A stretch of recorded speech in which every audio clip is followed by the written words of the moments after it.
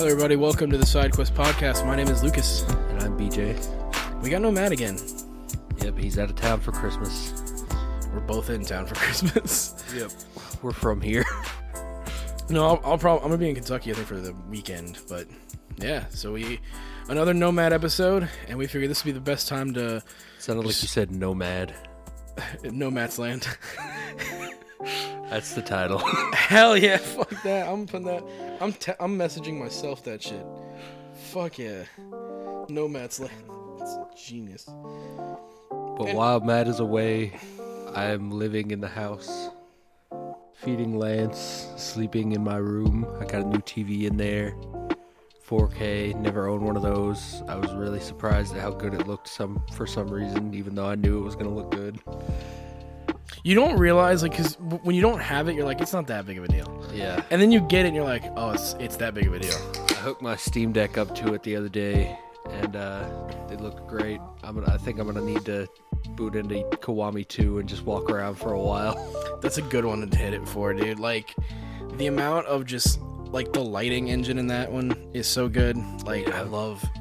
Kiwami 2 is phenomenal. And then, I love that that's now the engine, where it's like, alright, Dragon Engine's running both Judgment games, Like a Dragon, Kiwami 2 and 6. I think Ishin's running on it too, isn't it? It is, but it's definitely a little less because it's not like Kiwami 2 where it's like a full-on shit remake. It looks like it's a halfway between like Zero and Dragon Engine. It's kind of like how I view like the Crash Bandicoot games where it's like a remaster, really. But they're adding a lot of new stuff. So like the cutscenes look fire. It's like they're definitely adding new shit. Speaking of Yakuza, since I don't know if we talked about it, did I talk about finishing the Tale of Goro? I think we did, but Matt was here, so I don't think we could have said anything. Right. So I'm just gonna say this right now. We're gonna text you later, Matt, but Matt, don't listen to this episode. Again, you're not allowed to listen to any episode you're not on. I'll try to find the time codes, like as I'm editing, and just be like, hey, okay, so you can start it here. Yep. But you can't listen to this point or whatever. We'll figure it out. But what did you think of Majima's tale? It made me really fucking sad, and like, just it reinforced everything that I love about him in the first place. Like, he's the fucking best. He goes to the Omi after all this shit goes down. He's like, look, if this is gonna solve this feud between you guys, I'll just leave the Tojo clan. And then they're like, I guess that'll fix it. And then Ryuji, in this point in time, is still alive. And Ryuji's like, what a fucking god. What a great guy.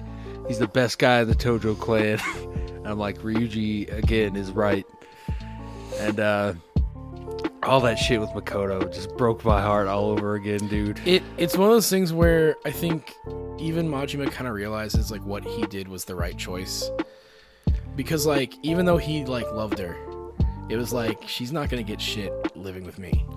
Yeah. Like, at least now it's like, honestly, I love the idea of, like, Majima, when he talks to the doctor who helped her and was, like, gonna marry her, he's like, you better take good fucking care of her. Yeah, he's, like, staring him down, he's like, do you love her? That moment in Zero was amazing, and then having that moment in Kiwami 2, which was the final bit of closure for both of them. Yeah, that's why I was like, to me, they put this in Kiwami 2 because they introduced a plot that honestly did not feel satisfying in ending it with Makoto. Yeah, because if you've played all the games before this, I'm assuming you're like, oh, I've never even heard of this, like, Makoto chick. This woman. Yeah, so they had to pretty much end it before 3 and all them, so they could go, okay, see, this is why Majima doesn't talk about it. But they did it in a pretty good job. Speaking of 3, I've been playing that. So first and foremost, the not even the introduction, but like how it literally ends right after Kiwami 2. Or starts right after Kiwami 2. Immediately. And they immediately go, alright, so she's out. She's going to America. Yep. And Kiryu has to leave the clan for a bit. So yeah, he's got all these kids. And apparently Kazuma's back. Some fucking how. I watched that and I was like, maybe this is going to be like the lull in Yakuza games And then I saw Kazuma shoot Daigo, and I was like, what the fuck is going on? I need to finish this today. And then you get into what is probably the most mundane Yakuza has ever been. Yeah, but now I don't care about Kazuma because I just want to help the kids. Dude, you're literally sitting there like, whoa, the Kazuma plot, and then you're taking care of these kids. And like the one that got me was like the little kid who's being bullied at school. I was like, who the fuck is bullying my children? Kiryu goes to a golf club to hopefully meet a city council member. And then, meets the city council member, plays a couple rounds of golf with the man. And then the city council member is so impressed with Kiryu that he comes to the orphanage. And then his longtime golf partner, who is the teacher and parent, he's letting the bully thing happen. Yeah, because he's also his dad. Yeah, he comes to the orphanage because he's like, one of your kids hit my kid, but really he was really just like fighting back. And then the governor or city council member is there, and he's like, how dare you speak to Kiryu like that? You could learn a thing or two from him. He's a saint among men. I fucking love it, dude. Like, Yakuza 3 just starts in such a great point for Kiryu. And then and then I love the fighting of like, oh, you're not getting this orphanage, motherfucker. I don't care what land deed you got. You're not getting it. And I love Rikia and those guys. Rikia is such a good addition to the series. And I love his back tattoo, the snake, and the story about it where like the tattoo artist dies. So he's like, I can't have it finished, or it's never gonna be finished. And Kiryu's, I love Kiryu. Like Riki's like, it's about the tattoo artist and the art, and Kiryu's like, just get it fucking finished, pussy. Yeah. Like he's like, who gives a shit as long as the art's good? What does it mean to you, dog? And I'm like, hell yeah. Kiryu being based as fuck as usual. Yep. But it's been such an incredible game. So, well, after I fixed it. Yeah. Okay, so for those not in the know, Yakuza 3 is definitely the game that needs a remake the most because of its awful battle system. Yes. And arguably very bad character models. Like, holy shit. Some of these look rough. Some of the character models look awful. Like, seeing Yuya in that first little bit, I was like, ugh. But, that was the one where you're like, holy fuck. Yeah. You're like, ugh. What happened to my boy? What did they do to him? But I figured it out. The reason that the battle system sucks so bad is because the AI is somehow tied to the frame rate where it reacts way better the higher the frame rate is. So it constantly blocks at the preset 60 FPS. So if you lock it at 30, it plays like an actual game. When BJ told me that baffled my mind. So like, I'm gonna have to go see if I can fix that on my Xbox, because he did it on Steam. So I guess, but I did it through the in-game settings. So maybe it's a possibility for me. And it's the remaster version too, right? Yeah. It's the one that came in the collection. Yeah. I hope I can, because like 3 is fuck. Like even just the fucking Majima fight on top of the Millennium Tower, I was like, can you just like for 2 seconds not block? Yeah. Holy fuck. I was really feeling that moment, and then he just kept blocking and blocking and blocking, and I was like, I'm not feeling it so much anymore. The first Rikia fight was always the worst. Thankfully, there was like a shit ton of chairs around, so I just kept picking them up and beating his ass in. The fucked up thing about that one is, it's like, Kiryu is such a better fighter than Rikia, from all the shit that he's been through. He should just be able to kick Rikia's ass. But because the gameplay is like, nah, he go block it all. Yeah, it's like, no, we're at 60 frames a second. You won't be able to hit him. I hope I can change that frame rate on my end, because like if I can, oh fuck, I will breeze through that game. But it definitely needs a Kiwami 3. Yeah, but that's honestly, I know it would take forever, but I think what they should do is do a full Kiwami remaster trilogy. So now you can have every game playable. I mean, there's not many, as far as I know, there's not many other locations that they need to remake. That's the thing. The only one, I think the only one would be, 3 would be the worst one because of Okinawa. Yeah, most of the game takes place there. And which, I guess that's the problem, is so does 4. 4 takes place there too. But after they remake it for 3, they can just pick it up and drop it in. Which they've been doing. That's one thing that I in most other game series, I think people would be like, oh, this is lazy. But in Yakuza, it's like, we kind of know this is where the story takes place. Yeah. So we're not like, you motherfucker. Sorry, I farted. That one sounded wet. Well, it's just because my fat ass cheeks press together and it makes a bubble. But seeing a Kamurocho in Judgment the whole time I'm not sitting here going like, oh, it's Kamurocho again. I'm like, ooh, they've changed some things. Here's a new store here. Or here's like every time you're like, what's new? Yeah, it's like an actual town that grows and evolves over time. I've seen people talk, when they talk about Yakuza, they say that Kamurocho is its own character as well. Yeah. And you kind of see that with how dirty the city is in some of the games. And like over time, you start to see it a little cleaner, a little nicer, but then there's the dirtier parts. Because like playing it in Like a Dragon is really cool because your characters are homeless, so you see the shittier parts a lot. Yeah. But then you go to these like nice ass buildings, and like any Yakuza building, like the rug is fucking like this nice red, whatever. The walls are these nice mahogany wood shit. You're like, okay, cool. Speaking of the homeless, that's a big thing for like the first 3 games. Like there's the Purgatory Park, and then in the next game, it's like they start spilling outside the park because there's more homeless that have like gravitated towards there. And then in Kiwami 2, they're like, we can't fucking do this anymore. We're just gonna build a neighborhood over top of it. Yeah. I love that like little mini story of who's getting the deed, and it's like Majima, clearly. We're gonna kill you until we have it. Yeah. That mini game was alright. Like to me, I think it went too far out of the Yakuza realm, I think, to be as fun as I thought it would be. I would have been fine with it if it had been just a little bit more deep. Because it felt like very similar every time you played it. Once you got it, you got it. Like there was nothing else to really dig your teeth into. You're just like, all right, well, this is where I'm setting my best people. This is where I'm doing support stuff, and you're like, all right, I win. Yeah. Whereas like I feel the real estate was easy because it was just ingrained into Yakuza's gameplay. Because you're constantly getting money, constantly getting whatever.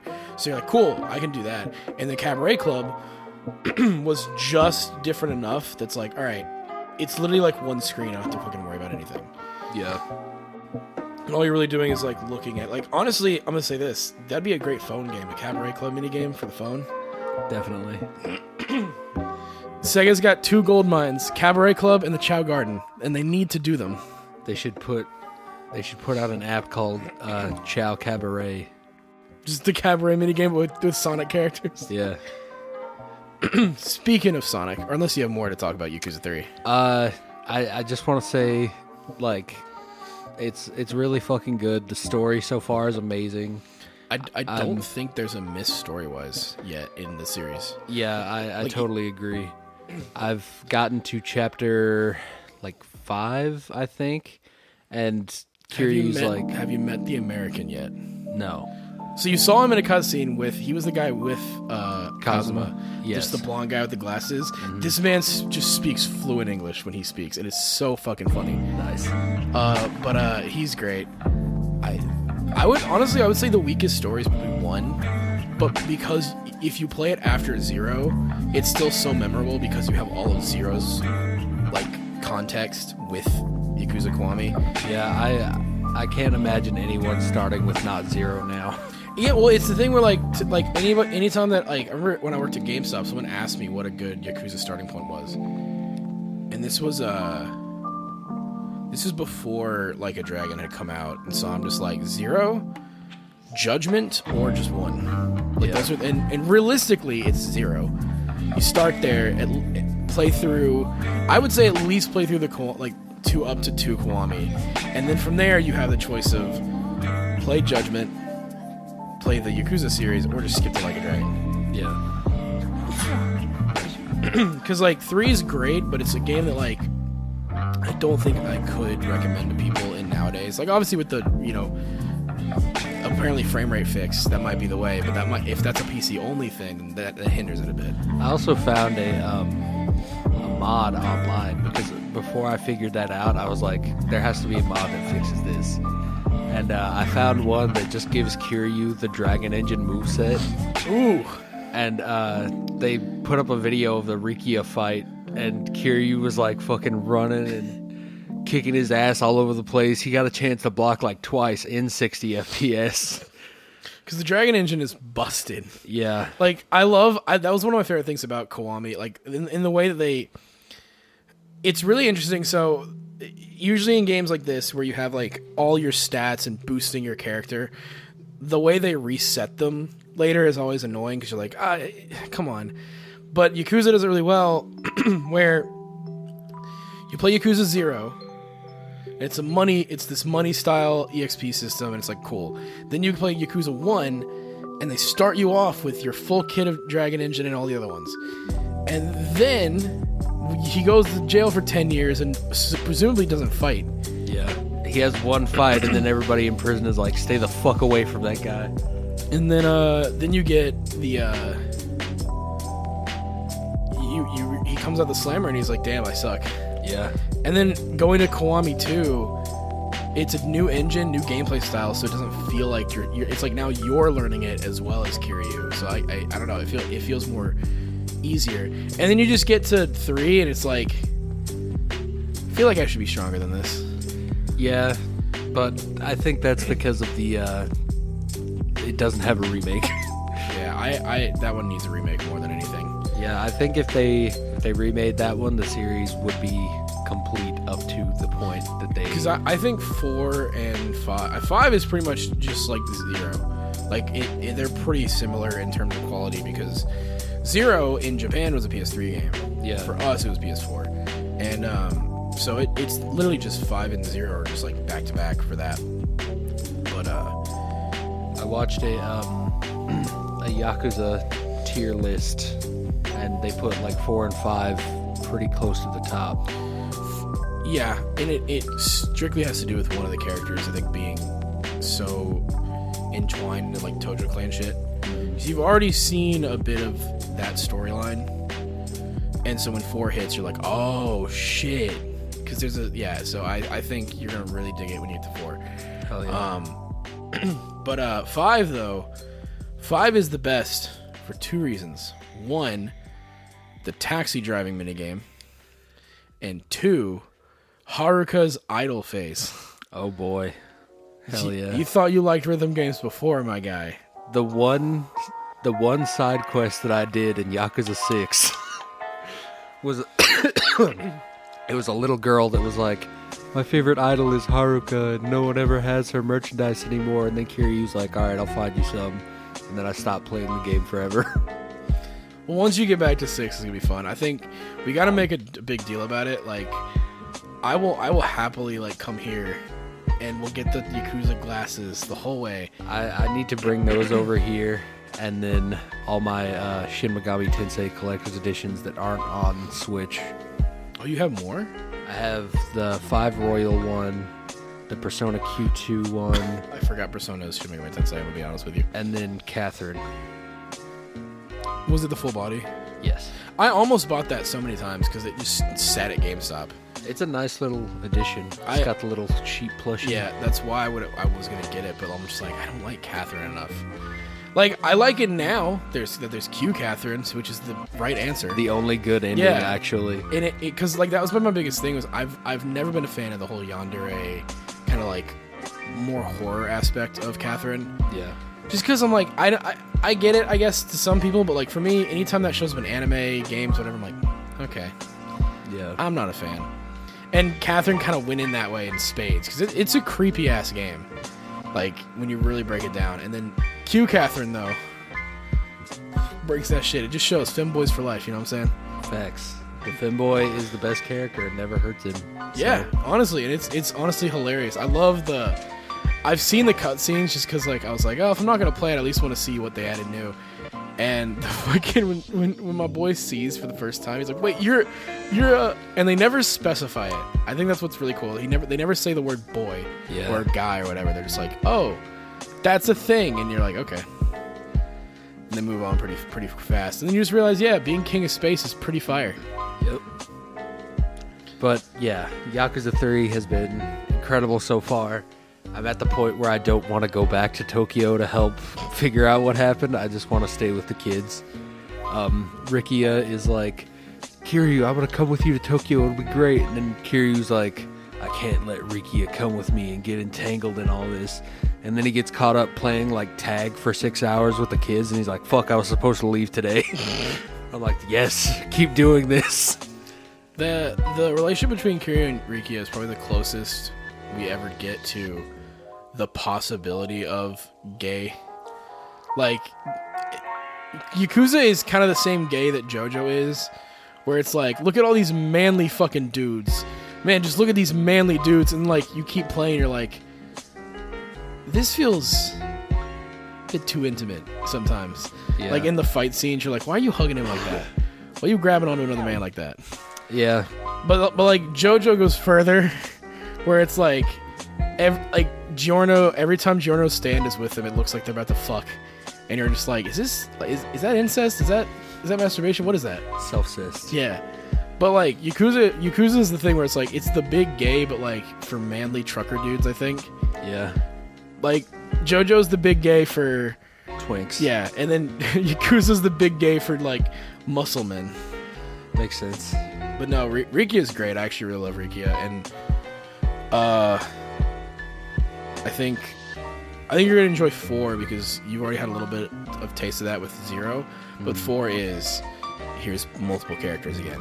Yeah. And so it's not just Kiryu, it's not just a Majima, it's like here's Kiryu and a detective and Akiyama, which is like, I think it's his name. I always forget his name, but he's like one of the fan favorite characters. This motherfucker is great. Is he the one that ends up like homeless in Yakuza 6? I believe so. He's the one in the red suit. Yep, that's him. But yeah, I'm super excited to continue with it. I love the series still. And the only other thing that I've really been playing is Sekiro, not very far. And then I just started like 2 days ago, Neon White. Hell yeah. And it's fucking amazing. I've gathered every gift at every level. I've gotten ace medals on everything in the first 3 worlds and gold on everything else. I fucking love this game, and I hope that there's a sequel at some point. That game came out of nowhere, it felt like, because it was just like, here's this little trailer on an indie world, and we're like, cool. And then the game comes out, and everybody who's playing is going, yo, this shit's dope.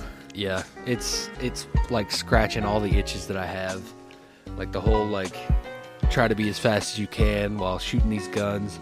All the abilities feel amazing. I just got to the point last night where they give you the rocket launcher card, and I'm like, holy shit, I can do everything with this. Hell yeah. Neon White's art is also really good. The character designs are peak. Yeah, facts. I would like the level design aesthetic is very like 2K aesthetic, like that PS2 looking like ethereal near. I don't know how to explain it. You've seen these posts on TikTok that are like screenshots from old Dreamcast games. Yeah. That's what this reminds me of, and the music is really incredible. So I just wanted to mention that. It's been really great. What have you been up to? Well, played some more Pokemon. Was not able to get the Charizard in the Terra Raid event, so I'm a little upset about that. But I've been surprise trading, and I've already gotten 3 level 1 bred Charmanders, so I'll get a Charizard if I want. Nice. I've just mainly been playing. I'm probably gonna do a Nuzlocke of Brilliant Diamond or whatever one I have of the Sinnoh remakes, just because some of the mods for those games go fucking crazy. I wanna get us another Switch to mod stuff, like actually fuck around with it. But the thing is, my goal would be, oh, just get a Switch Lite. It's small, can really fuck with it, and it's portable. And then I'm like, yeah, but that OLED screen though. Yeah. Like it fucked me. Like I don't think I can not have an OLED screen on my Switch anymore because that shit looks fire. It is a really great screen. But it's really good. Like Scarlet Violet's weird because like it's like the Cyberpunk shit where I can't recommend it to anybody, but like anyone who does get it, everybody has like a good time. Yeah. And it's like it's because the raid events are because the one thing Sword and Shield added raids, but you didn't have a guaranteed catch if you beat it. Yeah. You still had it's got to roll 3 times and catch. Thankfully in this game it's like if you beat it you catch it. You just get a guaranteed catch. That's and good. It looks really cool because you can use any Pokeball you want, like any of them. So every Terra Raid event that I do, I'm like, put that bitch in a Premier Ball. Yep. And so I'm building a team of nothing but raid Pokemon that like I think look fire and have really good like Terra type combinations. Nice. Like I have a Garchomp that is a water type Terra, so that way then it pretty much takes away every bit of the dragon weakness and ground weakness that it could have, and I'm like sick. Nice. So I have that. I want to do the Cinderace one because it's a fighting type, so they found another way to make a fire fighting. But I want to do that one just because I don't know, that seems fun. Yeah. Plus, Messi just won the World Cup, so shout out to that guy. Hell yeah. But yeah, I've mainly just been kind of dicking around in Pokemon. I have one more legendary to catch, and I'll have all the legendaries in the game. And then just wait for DLC and whenever they drop a legendary Terra Raid, probably. Yeah. And then I'll go do that. But other than that, I mean, I hope they add... I want to see, because the Sword and Shield DLC had, like, the Galarian versions of the legendary birds. Yeah. So I want to see some shit like that. Like, give me legendary versions of some of these. Because, like, I'm not asking for, like, Rayquaza, because I know Rayquaza has to be, like, oh, but that's that guy. Yeah, he's over there. There's one Rayquaza, and he only wakes up when his kids are fighting. Yeah. Even though there's a shiny Rayquaza in the anime. However, if they wanted to do a Deoxys... See, that works, because Deoxys can have multiple, like, family out in space. Exactly. So if you want... He already has multiple forms in one body, so just make a really old Deoxys and a really futuristic Deoxys. That thing, by the way, like... So I never got to play the Deoxys event as a kid. It was just, I saw it on YouTube, and I'm like, man, that would have been cool. Playing Omega Ruby and getting to the end of the Delta episode and having the little triangle do the thing and having an option of like, here, just catch Deoxys. I'm like, fuck yeah. This is so sick. That is the best Pokemon game on the 3DS, in my opinion, because of that Delta episode. There was also the only one where, like, feasibly going and catching all the legendaries was, like, felt fun. Because you'd be flying, then, like, it's like Thursday and you see a gold ring in the sky, like, ooh, go. And so you go to see if you can, like, catch whatever the fuck it was. And, like, I think Ultra Sun and Ultra Moon had that too, where because of the Ultra Space shit, you could go into caves and find Giratina and Deoxys and everybody else. Yeah. I love Sun and Moon. Like, Omega Rubies are probably the best one, arguably the most fun one. But I think Sun and Moon just because I like the story. Yeah, I definitely agree with that. I just like Omega Ruby and Alpha Sapphire so much because, like, it's mega evolving. That's my favorite mechanic they've ever done. And then they just add so much to the story and gameplay that it's just perfect to me. Bro, the character designs also were on point because, like, OG, like, was it Maxie and the Aqua guy? Yeah. Are terrible. Like, they look awful. And then the new version, I'm like, yeah, that works. Yeah, they just look like regular people in their organizations. Now, like, Maxie and Archie, that's his name, they actually, like, look like the part of the guy in charge. Yep. Let's be real. I have a really dope Archie card. Oh, really? It's like a full art with his, like, chest blasted with the scar. Hell yeah. It's dope. I really, once you get the 3DS done, like, when all that stuff goes, I'm gonna probably run through Sun and Moon again, just because I've been itching to play the Alola games. Yeah. But as soon as I get the SD card, I'll be able to do that. I think my cartridge is coming tomorrow, so nice. That'll be fun. I just ordered the SD card like the day before yesterday, so it should be coming here pretty soon. Sweet. So yeah, I'll let you know about that when it comes up. One more thing, Fortnite, My Hero event. I spent way too much money about everything. How much did you spend? Because I need to know. I don't even remember. Okay. It was as much as like the Dragon Ball one. Okay, that's not bad. But I might not be able to get it because I just paid off a credit card and stuff. So I'm like, yeah. I'm in that stage. I'm like, do I? Luckily, I don't know what happened, but I got paid way more than I expected to this week. So I was like, I can afford all of them, My Heroes. Yeah. And then me and Matt played 2 games when I came over here the night before he left.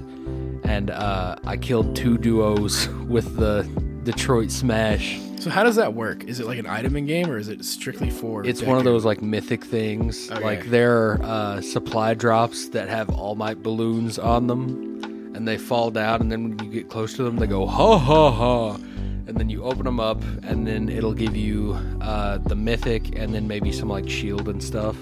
But it looks like the little rainbow thing swirling around your hand. Hell yeah. And then when you do it, doesn't it show like the different like things like coming in? Like when he punches the Nomu and the USJ.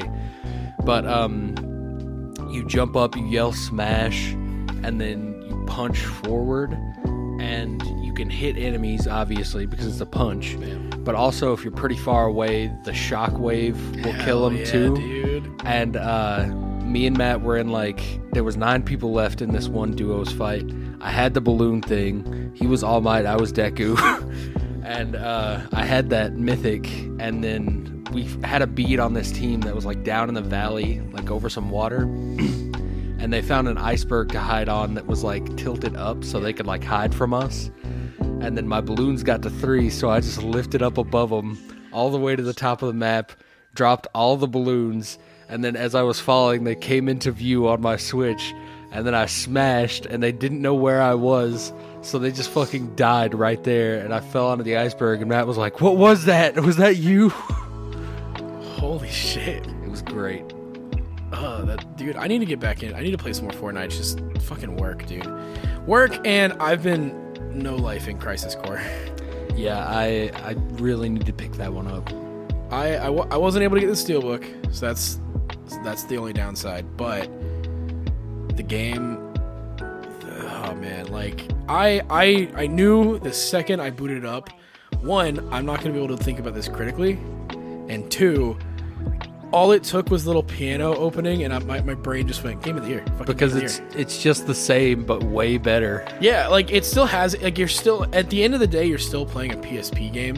Yeah. But it feels better to play in terms of the action combat. But also,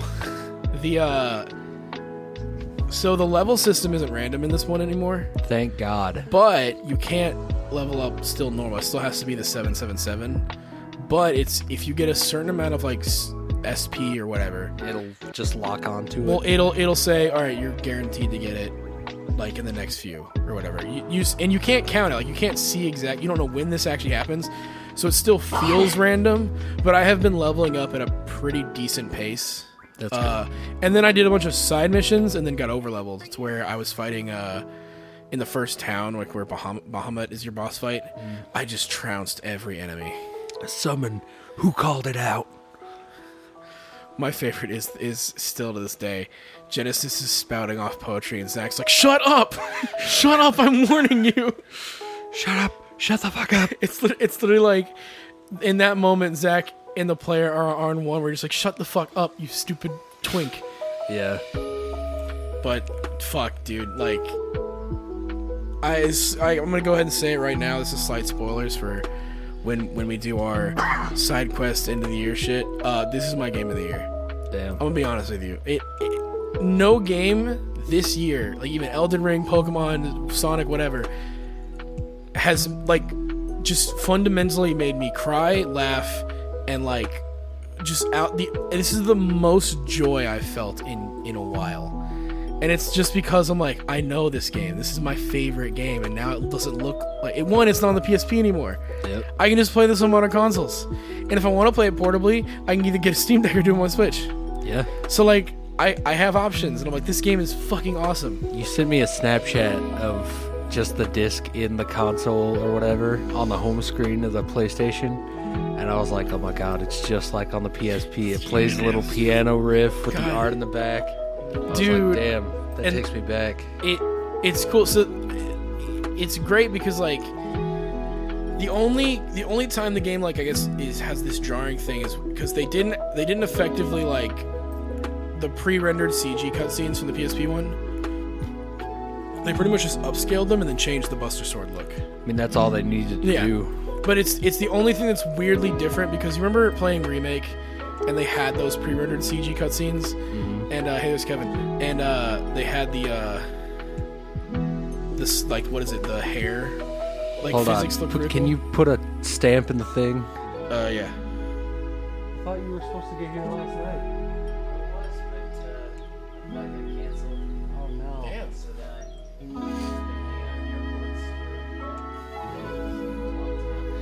Well, welcome back.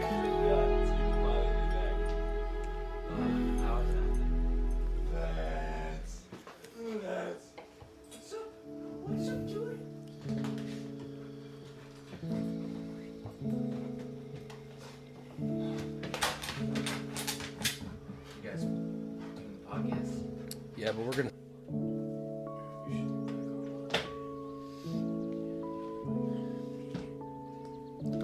Looks like it. Testing. Yeah, we're good. Alright, ready? Yes. Alright, we're back. We took a quick 5-minute break to cook some wings for half an hour, eat the wings, say hey to Kevin, jump off his car, and now we're back. All right. 5 minutes only. Yeah, only 5 minutes. So, Sonic Prime. Yes. On Netflix, as the name would not suggest. So, first Sonic show since Boom. Yeah. And while Boom is great for the more goofy center shit, I love this show because it felt like the comics, bruh. Yeah, I totally agree. Watching the first episode, I could tell it was different as far as Sonic animation went. And Oh, the animation is fucking brilliant. yeah. I love how everything looks. But just considering the things that came before, I think it holds up to like Sonic X in my mind. I know a lot of people don't like Sonic X, but it's still one of the peaks for me. To me, Sonic X was good because it did the Adventure storyline, Adventure 2 storyline pretty well. The only downside... And the fight with Knuckles. Yeah. The problem is that Chris. The human character of Sonic X is the biggest problem with Sonic X. I totally agree. But Prime thankfully doesn't have that. We just have so many different versions of Eggman. Which Sonic X is not canon now, because Sonic X is canon to Sonic Chronicles: The Dark Brotherhood. So, throw out the whole baby with the bathwater on that one. But Prime, fucking amazing. Like, when it started, it was like, we all live in Green Hill Zone, and I was like, God damn it, here we go. It's going to be one of these kiddie bullshit shows. And then it's like, Sonic breaks the universe. He fucking kills all his friends inadvertently. The only person that's left is Shadow because he's built different. Yeah, I think the reason, my theory is because he used Chaos Control. Yeah, like right at the moment the wave passed over him. So he's the only one who lives because he literally probably wasn't there when the blast happens and he appeared again in space. Yeah. I love how they're writing Shadow. Me too. He's not the edgelord like dickhead. I honestly think Shadow is the best written character in the show. With him and Dread Pirate Knuckles. And Green Ivy Amy. Those are really, honestly, some really good episodes. I really liked the kind of tender moment between the old crew and Amy of like they were like, we didn't see it that way, and she's like, well, I saw that, and it's like a really touching moment. Yeah, actually. that was a really good little arc. And then I love Mangy flying for the first time. I was like, yes. Yeah, I really liked Nine a whole lot. Oh, his character was great. And apparently, he's part of a throwback to the comics. There's a weird comic arc where Tails has like mechanical tails as well. And so they threw that in there to be like, aha, see? I remember seeing him for the first time where he like does the tails, the mechanical ones at least. And I was like, oh great, it's Liv. Which I make that stupid fucking joke every time I see someone that even remotely resembles Dr. Octopus and nobody ever gets it. I love that the small thing where only my friends call me Liv or whatever. And then the second Aunt May is there, she's like, Liv? Yeah. I was like, yes! Lore, backstory, make the characters believable. Can't wait to see that movie, by the way. Dude, that trailer? Do you see the memes for it? Where it's like Miles when he sees a triangle and a square above his head? Just for all of the takedown animations that you can do in the PS5 or PS4 game. Because he's in it. His Spider-Man suit was walking around in the Spider-Verse. Holy shit. And so that's been my favorite is Miles when he sees the letters and you just see just PS4 Spider-Man coming in just ready to kick his ass in. And that's kind of what I was expecting from Sonic Prime was here's all the versions of Sonic that you know. I think it's what we all kind of expected, but I'm very much glad with how it worked. However, it is kind of in line with the Archie comics in a way because very early on there is a Sonic multiverse and there's a pirate Sonic, there's a caveman Sonic, so it kind of, it's kind of a callback. I love how we're at a point with this where Sonic and Shadow are the only two characters from the previous timeline, and next season seems like it's going to be them focused, and I'm all for it. I love how the episodes ended too, and like always this really cool establishing like action shot. That was always cool. This is the perfect time to bring back Sonic.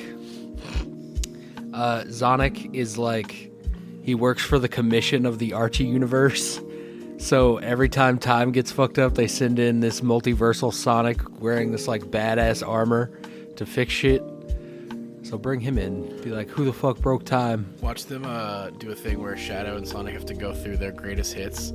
So we see just like the Bio Lizard, Chaos, Black Doom, like all this shit, and you're like, whoa. That's what I want. Make that season 3. Like they've got to progress time to get back to where they were. We gotta run faster, Sonic.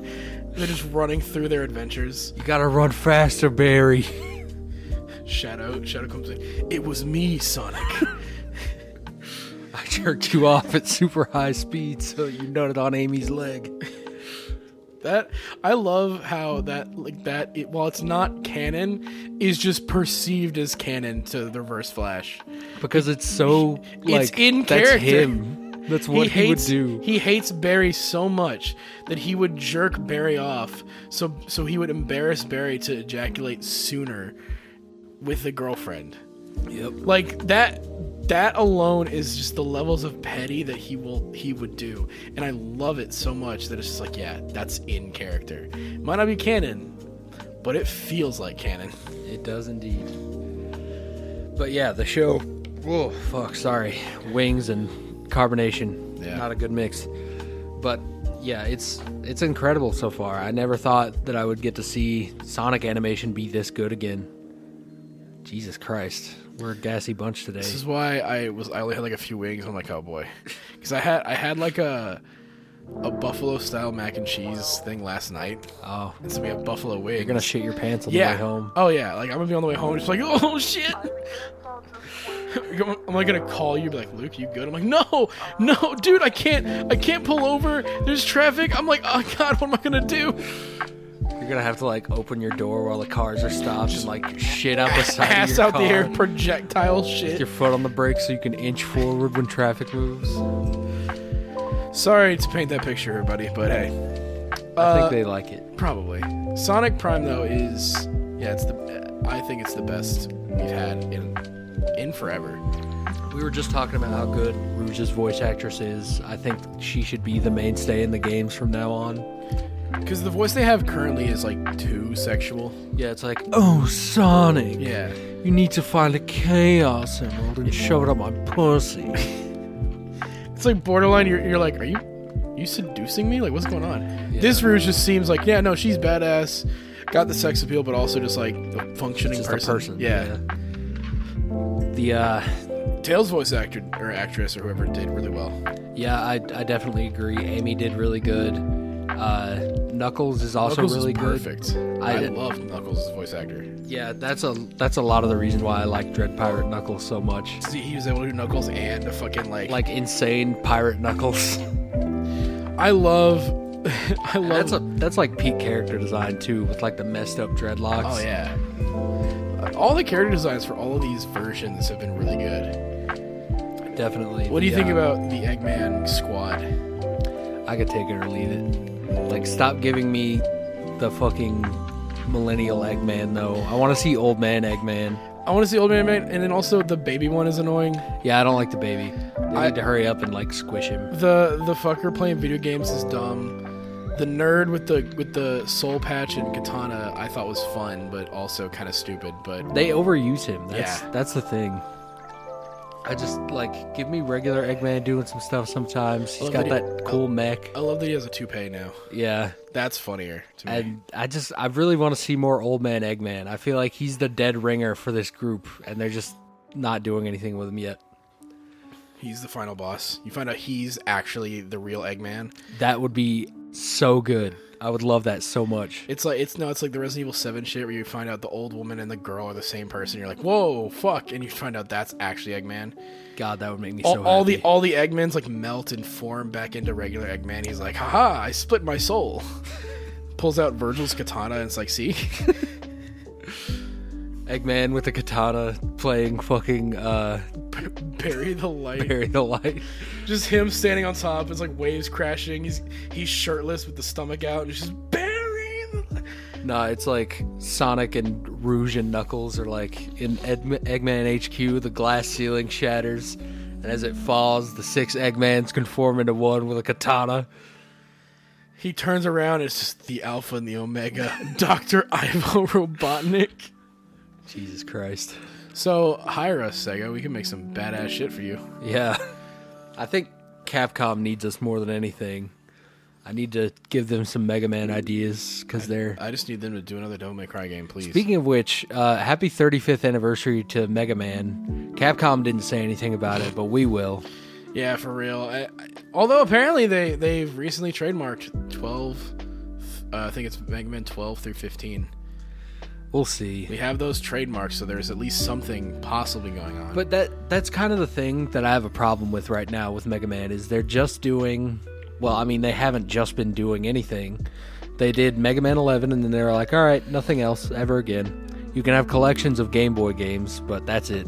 I do like that we're getting the Battle Network collection. That's actually I'm hype. very excited for that. I really want to see a new X game. I'd like bring X back and put it in the limelight again because everybody loves X. He's the edgier version. Yeah, they can't really do much with ZX or Z or whatever because that storyline is pretty concise and it kind of ends. But there's a lot they could do there. Mega Man Legends 3, we're still waiting on that. Well, that was apparently supposed to be on the 3DS, right? It was, and there's a demo that you can, well, kind of get if you buy someone's 3DS and, you know, hope that you don't waste the 30 tries if they're not already gone. Yeah. But, yeah, we desperately need that game. We didn't really talk about this yet in person, and you didn't reply to my texts, but the Final Fantasy edition on the Square Enix website. So I saw that, and I swear to God I replied, but I guess I didn't. Like, I typed it in and just didn't hit send. But I was like, I don't give a fuck about this collector's edition. It looks like it's too much for what they're trying to ask for. The collector's edition is absolute trash. It's like 6 acrylic standees of Final Fantasy 1 sprites. Character sprites, mind you, the smallest ones in the game. And then 2 vinyls for, I guess, music from all 6 of the games. Yeah. But the problem is Square Enix makes the worst vinyls known to man. I don't know if it's their pressing process or if it's the fact that they keep adding these dumbass decals to all the records. But, like, when you put them in your player, they sound muted. And then there's, like, this weird static that plays like it's coming out of a sonograph or some shit. And it's really not worth it. It's $260 for that collector's edition. The collector's edition for 16 also doesn't seem worth it. It has a statue, a steelbook, and like that's about it. Have you seen the Crisis Core collector's edition? No, and I really don't want to because I don't want to buy it. It has a Play Arts Kai Zack included. Fuck you. And a steelbook. So I'm gonna try to get a hold of that. We'll see what my Christmas money situation looks like, and we'll go from there. Yeah, I'm in that boat right now. Like, I haven't been buying anything on Steam outside of Neon White because it went on sale. Because I'm like, I know I'm going to get Steam gift cards for Christmas. I told everybody about this. So when that happens, I think I'm going to pre-order Ishin and then go from there. Ishin is probably the next. Ishin and Hogwarts Legacy are probably the next 2 games I'm like hyped for. Yeah, I think Ishin actually comes out like 12 days before Hogwarts Legacy. So I'm going to do that and then Hogwarts afterwards. Yeah, I think Ishin is probably gonna be like the most hype. Hogwarts Legacy is kind of like, especially now. Did you see the newer trailer where you can like ride like your Griffin or whatever wherever? Yeah, and it was like Red Dead Redemption 2 levels of like realism. It looks like the what's it called? The Digital Deluxe or whatever. You pre-order that, and they give you a Thestral as your mount, and then you get like a Dark Arts set of wands and I think like battlegrounds. The fact that they're fully going in on this and just letting you be a wizard terrorist. Yeah. Like that's what gets me is that, like, I figured they were going to play it super safe because of rallying and just be like, oh, you can't be mean at all. But they're going, no, if you want to be a dick and kill wizards with full prejudice, go ahead. Yep. And I'm like, hey, ballsy move, I approve. I'm definitely pre-ordering that Digital Deluxe just for the Thestral. I love the idea of the Thestrals, and I'll probably use it for the whole game. Are you going to... Obviously, depending on how it works, are you going to do multiple playthroughs to get the most out of being a complete Giga Chad versus... Maybe. Wizard Terrorist? Because I want to see the differences between the houses and everything. So we'll see. But I think I'm probably going to start with either Hufflepuff or Gryffindor. I'm starting with Slytherin. I gotta... But I want to start it as, like, the good Slytherin. Like Slytherin has the best common room entrance. Have you seen it? the fucking snake thing. Yeah, it just slithers down the hallway Dude, and then creates it's a door. fucking cool. It's dope as hell. I've never been more happy to like actually have gotten Slytherin on my like Hogwarts, Huffle, whatever the website is. I actually got it, and I was like, hell yeah. Because, bro, Slytherin has the coolest aesthetic. Just every one of the people who is in that house is assholes. Yeah. And I love how they talk about that. They're like, oh, you know, in Harry Potter, it's about, you know, how, you know, good you are. Or it's not about where you're placed in the house. It's all about, and then, but not Slytherin. If you're in Slytherin, you're a piece of shit. Yeah. Like, I need more information on the Sorting Hat, but also I don't, because the lady that writes it is going to fuck it up. Well, see, that's the thing. I've said this. So my thing with Harry Potter, right, is Harry Potter's kind of the same boat as Pokemon, right? Where they are quite literally too big to fail. Yeah. Like, Junichi Masuda could come out as a fucking war terrorist, and Pokemon's still going to sell millions of copies the next time it comes out. True. He, like, the guy who designs Pokemon could come out as a massive pedophile. Sorry, I said that word again. I gotta edit that out. He could come out as, like, a full-on sex criminal. And people are gonna go, oh my gosh, that's terrible. What version exclusive am I getting, though? Yeah. Like, in Harry Potter the same way, where no one likes J.K. Rowling. And it sucks because everybody's focusing on the transphobia, which is true, and you should, you know, there. But she does a lot of good with her money. Like, she's not donating to transphobic associations, as far as I'm aware. A lot of the money that she's putting towards, like, mental health and helping women, like, with sexual assault stuff and everything else. Like, there's a lot of stuff that she is putting her money towards that's good. She just has really shitty opinions. Yeah, I just don't fuck with her. I fuck with everybody else that was involved. It sucks too, because, like, on one hand, Rowling is probably not going to get, like, she's going to get paid for sure, and she's never going to let go of her iron grip on the franchise. Again, just like, dude, it sucks because, like, I'm sure Avalanche, every time she opens her mouth, they're like, fuck, shut up, we got it. Yeah. And it sucks, dude. They just hold up the books every time, and they're like, we have what we need from you. Please go away. I'm hoping Warner Brothers just drops a fat stack, and she accepts it. At least someday she will die, and then Warner Brothers will have it completely. That's the we'll watch there be some kind of clause in there where, like, it goes with her. Fuck somehow. That. Harry Potter dies when I die. The second she has a fucking, like, thing connected to her heartbeat, and when it stops, Harry Potter as it stands is erased from existence. Like, the only ones who have it now are the people who own physical copies. The books would shoot up in price. Oh yeah, no, it gets, like, deleted from Audible. That's what I'm saying. Like, it's not on Audible, iTunes. All the websites get deleted, removed from HBO. Any like, all fan fiction related to it, everything. Anything that online that has Harry Potter. That would be bad, because then my Immortal would be extinct. That's a piece of internet history there. Yeah, that's one of the greatest things to ever grace our generation. It is the most try-hard, edgy shit I've ever, like, actually tried to read. Arguably just as influential as the work it's based on. That is true. Yeah, fan fiction wouldn't be the same without it. Facts.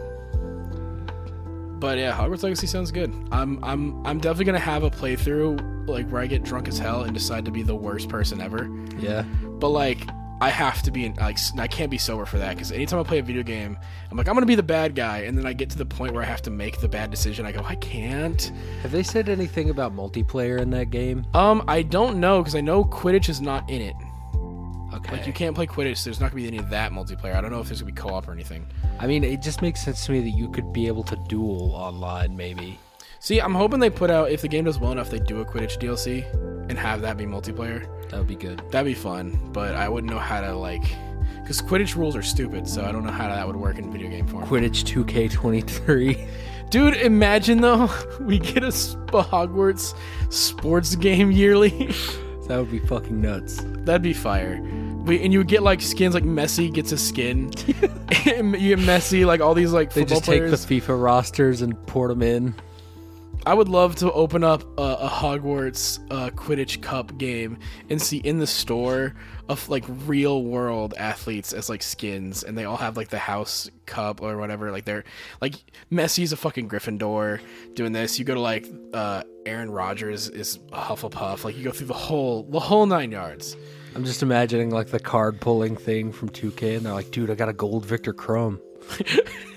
Dude, I got Oliver Wood.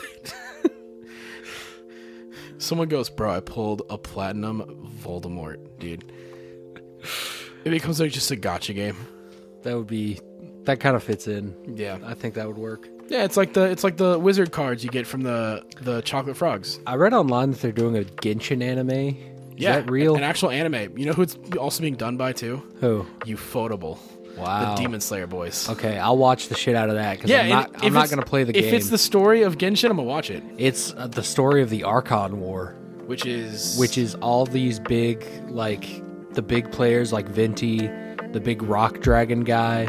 They had a war at one point, so that's what it's focused on. So is this before the game's plot? Yes. So the main one, Aether, and the two blonde twins will be in it then, I guess. Probably, but also maybe, I don't know. Okay. I don't know Genshin's lore. I want to get into it, but the grind. Yeah.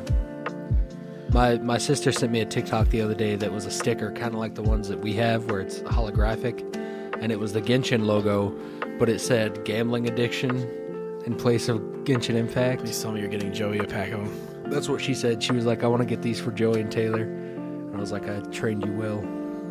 Yeah, that'd be a really good stocking stuffer kind of present. Yeah. That'd be phenomenal. Hey, we should get, I should take a bunch of the side quest stickers, put my brother and sister's stockings, and be like, oh, how'd that get in there? What? Yeah, that's a good idea. I'm excited. She's coming home for Christmas. Hell yeah. So I've got to come back and feed Lance every couple of hours.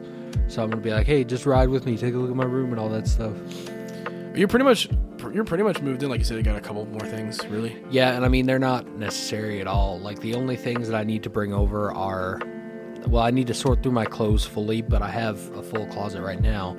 And then I just need to get like a little TV tray for my computer, and even then I can just do that in here, like on my bed. It's just a comfort thing. Anything you want to get rid of, like you have like a box of stuff that's like, all right, I need to get this out of here. I need to make a McKay's run at some point, so we should probably do that. I have a lot of stuff that I'm looking to sell right now because I'm going through my books, and I realize that I have a couple of Fables books that are included in the compendiums that I need to get rid of. I've got some manga in there that I need to get rid of. I saw the Naruto 3-in-1s. I was like, hell yeah. Yeah, I have those, and then I have one of the Bleach 3-in-1s, and then I got rid of the first 3 volumes because for some reason I bought Bleach Volume 1, 2, and 3, and then I bought the compendium of 4, 5, and 6, and I was like, I'll keep the compendium and get rid of 1, 2, and 3. Yeah. I just need to buy the last box set and I'll have them all. Hell so yeah. I'm waiting on that. Because the problem is now that one's gone up in price where it was $197, now it's $250, and I'm like, God, they're just tracking which ones you have at yeah, this they're point. going like, oh, he's got the first 2? All right, sick. So bump that one up. Because my thing is, once it hits like, because I don't want to pay $200. I'm down to pay the $197 it was at. Although this one I think was already retailed roughly around $200. So did you see the Dragon Ball editions that I have? No, I did not. Let me go grab one. No, dude, manga. Buying manga, especially older manga, has become a nightmare. Because, like, just trying to get the Bleach box sets was just a fucking, like, god dang it, I have to sit through all this stuff. I have to make sure I get, like, the right ones and whatnot. Plus, make sure they're not super expensive. Oh, yeah, these are, like, the big ones, yeah. That is the first volume of manga that I ever owned. Hell yeah. Yeah, I was going to say, because it's got the OG logos of Viz and Shonen Jump. They still sell those, and they did it for Dragon Ball and Z, but I have all of the Dragon Ball ones, and I have one of Z, and there's 9 of those. But, yeah. Speaking of Dragon Ball, did you see that they're making an anime out of Sandland now? No. Yeah. It's animated in the same style as the most recent DBZ movie. Okay, so superhero. Yeah, but I really like the Sandland manga. So. Oh, speaking of being animated in a different style, have you seen all the people who've seen Trigun Stampede are saying that shit is fucking wild? No. It's been nothing but good reviews. That makes me hopeful. Because apparently the action scenes, because they're in 3D, they went all the fuck out. Like there's points where like our boy Vosh is like pretty much just like teleporting places because I guess, but he's like, it's fucking like, people are saying like it's blowing their minds, because I saw a couple reviews on TikTok, and I decided to go through like the YouTube rabbit hole. So I'm hoping that one's good. If it comes in theaters, we should go see it. Absolutely, I would love to see that. Did you see the? I can't remember if I sent it to you or if it was just to Brianna, but it was a. I barely get on TikTok anymore, so I'm gonna be honest. Like, if you sent me that there, I probably didn't see it. It was just an album of pictures of an American adaptation of Trigun that got pitched, that was supposed to be live action. And it did actually look sick as fuck. It looks amazing. God damn. I feel like there has to be some people who had like faithful adaptations for stuff in mind, and it just didn't get pitched right or whatever. Yeah, because like Dragon. But the problem with this one is it just didn't get picked up, and that's what I think the problem is there. Like, you can pitch something that's going to be faithful, but you know they're just going to change it anyway. The big corporation that you pitch it to. So I've kind of switched my perspective on that. Like, maybe it's not the people that create these things, it's the people they create them for. Well, like, think about Cowboy Bebop, right? I'm gonna be honest, it's the dialogue that ruined that show. Yeah. Because I think the style was there. I agree. I think they nailed what they could, because there is a point where you're taking, characters from an anime that are drawn a certain way to real life pudgy people. Yeah. You know what I mean? So it's like, they're actual flesh and blood, so they're not going to be as exaggerated. Like, the thing with Spike, the way it is drawn is long. Yeah. Like, anytime there's, like, the establishing shots, he's got the legs up on the dash, like, he's long. And then, like, yeah, you have to find, then, like, to make it accurate, you got to find a tall-ass motherfucker to play him. I think they did a good enough job with who they had. Yeah. But, man, that dialogue, man. I kind of feel that way about Ghost in the Shell. Like, the environments and the robots and everything look fucking incredible, and then it's like, oh, it's Scarlett Johansson. I didn't even have a problem with the Scarlett Johansson thing, because my thing was like, all right, the Major is an android, so they can technically make her in any way they want her to. True. But my thing is, if you're gonna do all right, Scarlett Johansson's gonna play a Japanese woman type beat, then you have to pretty much make the movie multicultural, not have her and then a shit ton of Japanese people behind her. I agree. I also, I've kind of switched my position on Live, Die, Repeat now, because it's like, I reread the manga pretty recently, and then I'm just like, this is not Tom Cruise. Well, and that's the thing, is that I think they did it right, where it's like, we took the general rule of the thumb idea and made it different, and then, but they had the go ahead and the original creator kind of there.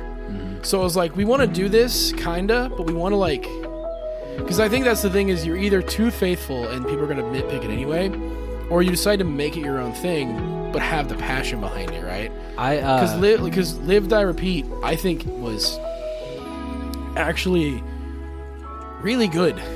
I saw the Japanese poster for it, and where it says all you need is kill, yeah, which is the manga title, and I think that's what made me start switching up on it. But yeah, I don't know. We just need more anime adaptations. Apparently Japan loved that fucking movie. That's good. Kojima, on one of the podcasts that he has, talked about it, and he's like, that shit was fire. Damn. So apparently Japan loved it. The author behind the manga and the light novels, the original light novels, was ecstatic at the movie. He's like, this is great. That's good. So I think, to me, that's all that matters, is if the creator behind it is cool with it, that to me is that's okay, then it's a good adaptation.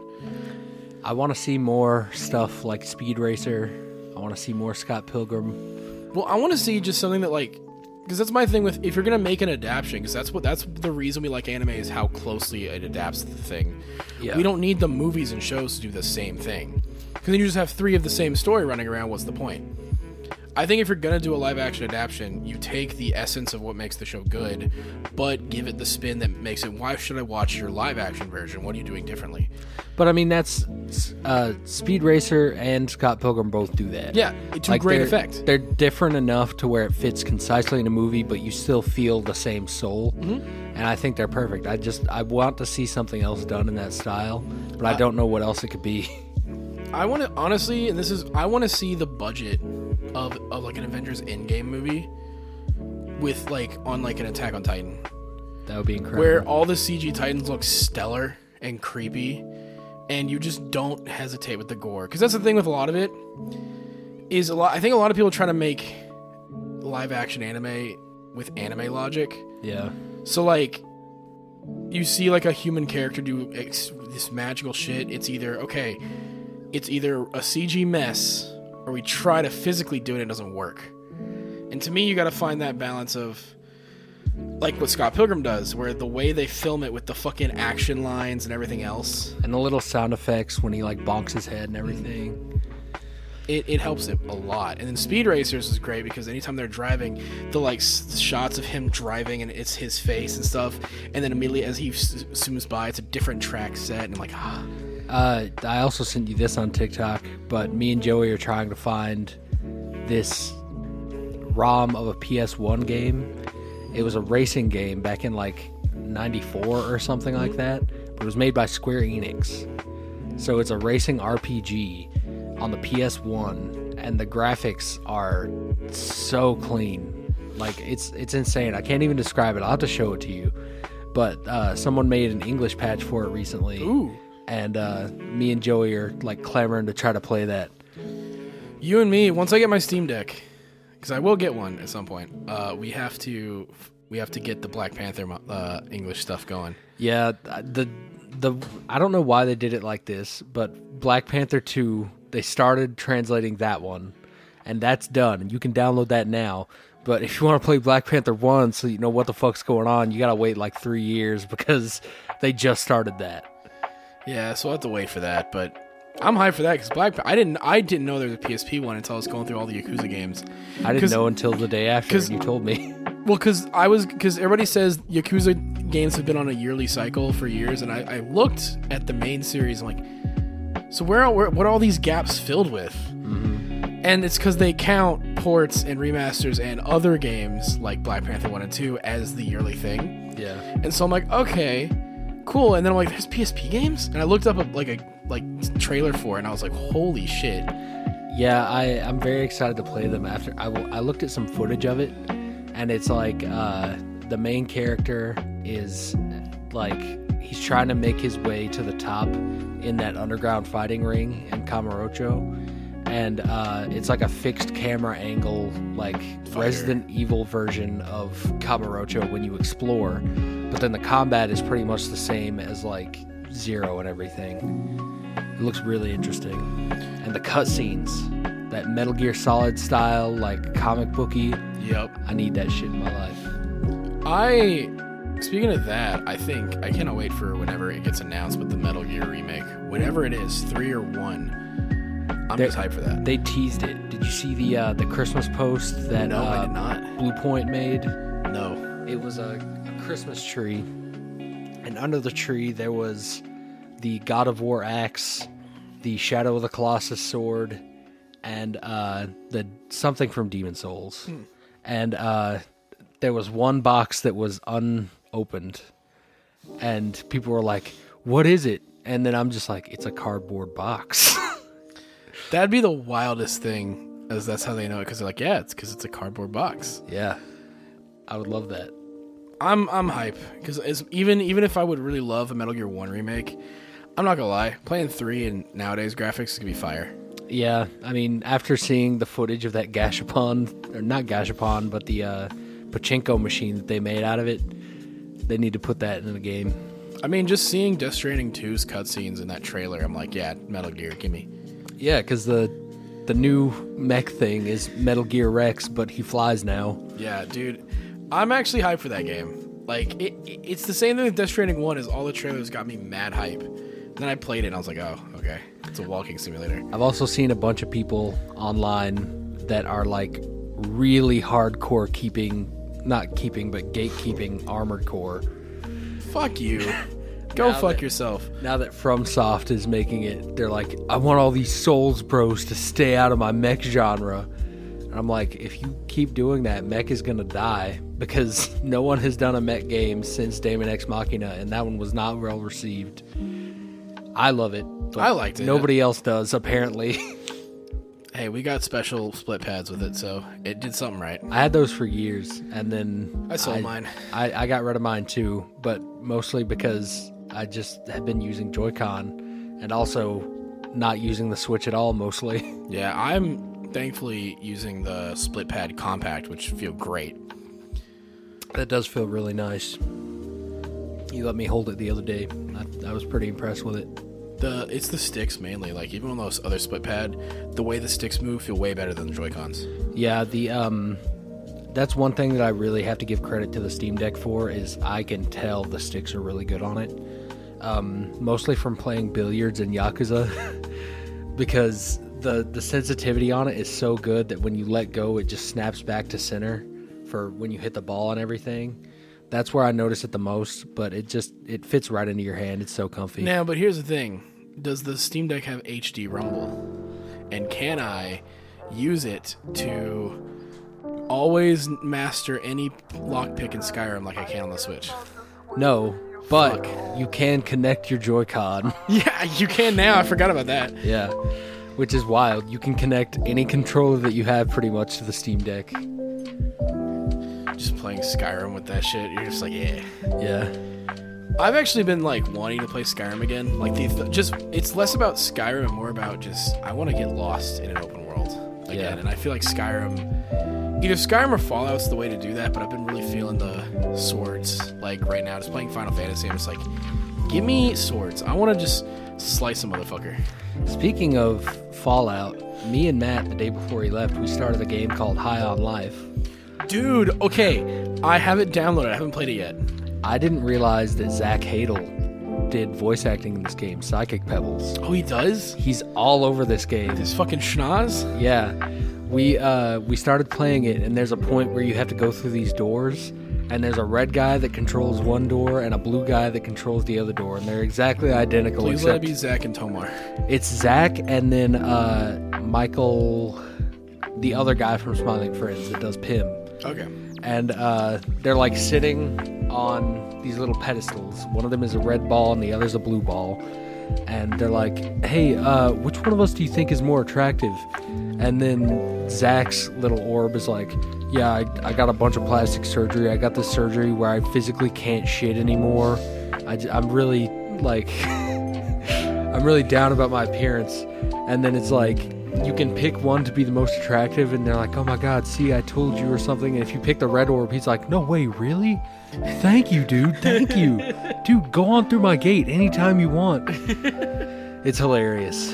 And there's an achievement pretty much right after that. This is all within the first 30 minutes of the game. But there's a point where you go down into the sewers, and there's a child that runs up and starts pushing you. And he's like, shoot me, pussy, shoot me. So you can shoot this child in the face. And then you get an achievement that says you can't do that in Fallout. Damn. Yeah. Holy shit. I gotta play it because the main character's outfit looks like the Outer Worlds guy. Yeah. And then I just love the idea of every weapon being sentient. Yeah, it's really funny. The weapons really are just the core of that game. The knife is probably my favorite one because isn't that one like just absolutely crazy? It's just a sadistic, murderous knife. And it's like, yeah, let me just get in his guts. So it's Australian too? Yeah. Fuck yeah. Dude, I got it. It's like a slight Australian because I think that's also Michael. Apparently, it's become the #1 played game on Game Pass, beating Minecraft.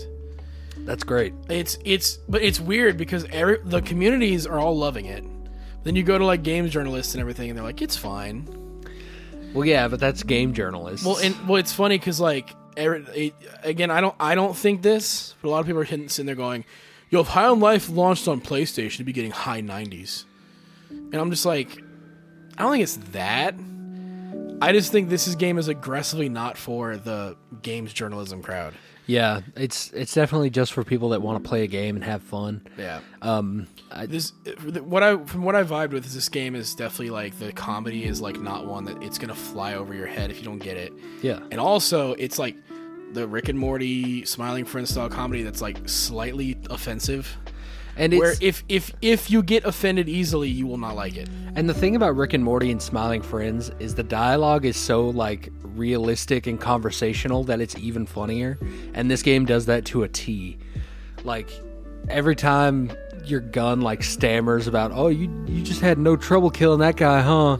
It's really funny.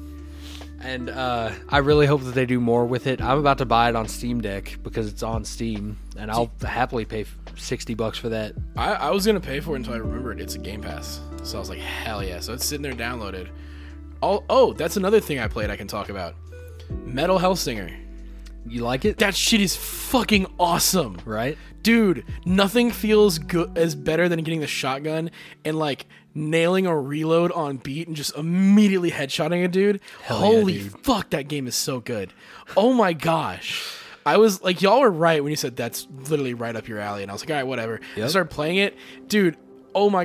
When you hit like the ×8, and now the lyrics kick in, you're just like, fuck. It's like Devil May Cry, but a shooter almost because of that. It's Devil May Cry, but then it's like that. That's what got me about Devil May Cry 5 was that the better you do, The better the music the better the music gets. sounds. And so like in this game, it's like that same thing. It starts off just like the drums and like maybe a little bit of strumming. Then as you start going, it's like the and then like you get the higher. Then it's just like like chanting and shit. And you're like, oh, this is so fucking cool. It's amazing. Dude, that game is so fun. I got like lost playing it. I think I have like one more section to do because I was just like, oh my gosh, like just staring. And then like, if you would have opened the door to my room, I'm literally like leg beating to the thing, and like it's like my whole body was in rhythm with each other because I'm like headbanging, shooting. It was like this. It's like whole body's moving, and I'm like, I was in, dude. I know exactly what you mean, and that's my favorite thing in any game that has any sort of rhythm thing to it. Because I'll do the same thing in Crypt of the Necrodancer.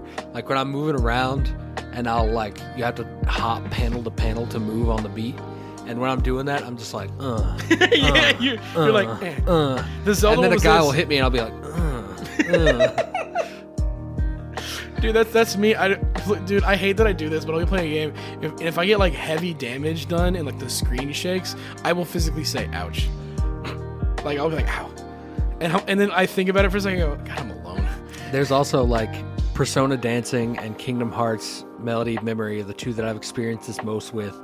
But there's a point where in a rhythm game, I'll just go into a trance and like my eyes will completely unfocus and I'll just hit every expert combo in the thing. I'm just like, don't break this like moment in your mind. No, because you get into it and then the second you think about it, you fuck up because you're like, oh shit. Yeah, it's like for a split second you become the rhythm and then it's just over because you decided to be human for a minute. That happened to me actually in Yakuza. I did Bakamitai once, and I literally like wasn't looking at my controller, but I started singing and hitting the notes perfectly. And then I realized what I was doing, and I started fucking it up again. I was like, God dang it. That's the best way to do it in Yakuza is pairing the button presses with the lyrics, because once you know a song, you're like, okay, this press happens because exactly it's here. not because the karaoke is not to the beat of the song, it's to the lyrics. And like once you realize that, karaoke gets a little easier. Yeah. But then it's like, yeah, if you know the song and you can start to sing it, or at least sing the parts, not necessarily the words because it's a different language, but like you kind of know the rhythm. The rhythm of the words. Yeah. Because like Bakamitai, Machine Gun Kiss, and I want to say the Like a Butterfly, which are my favorites to do ever, just because of how cool they are. That's the one with Aika in Kiwami 2, right? The hostess that you can do. It's that one, and then in that one was really fun. In 6, it's with a Japanese porn star as the one, which I think that all the hostess ones are modeled after porn stars. Nice. I forget which one it is. It's either Kiwami 1 or 0. No, it's Kiwami 1, where you can go and do like the phone sex thing, I think, or just watch softcore porn, and it's straight up. Oh yeah, it's Anri. That's in Kiwami 1. It's Anri, Okita or Otika or whatever. Who fire scenes she's been in. I've seen. I thought you were talking about the city pop no. idol Henri, and I was like, no, not her. No, the porn star Anri. Okay. No, and dude, I remember seeing that, and I literally went, "Is that Henri?" And yeah, sure enough. That moment when you recognize a porn star in a game. Well, to be fair, Yakuza has always used porn stars because the RGG Studios is pretty sex positive. Yeah. Which you can see in how they portray sex workers is actually really good.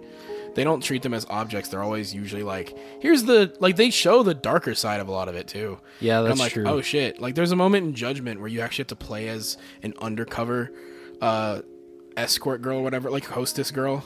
as Does one of Yakumi no, it's not get in Yagami. drag? No, it's they literally have to get another character to do it, and there's a whole mini game of dressing her up. Femboy Yagami. Nice, I wish. That's what I wanted. I wish right now. No, it's actually with the arguably best girl of the game. So when you get there, you're like, yes. Nice. It's actually really nice. I watched a little video review, no spoilers, of that one, and it was talking about how you could date certain characters, and I was like, oh my god, yes. There's romance options in Judgment and Like a Dragon.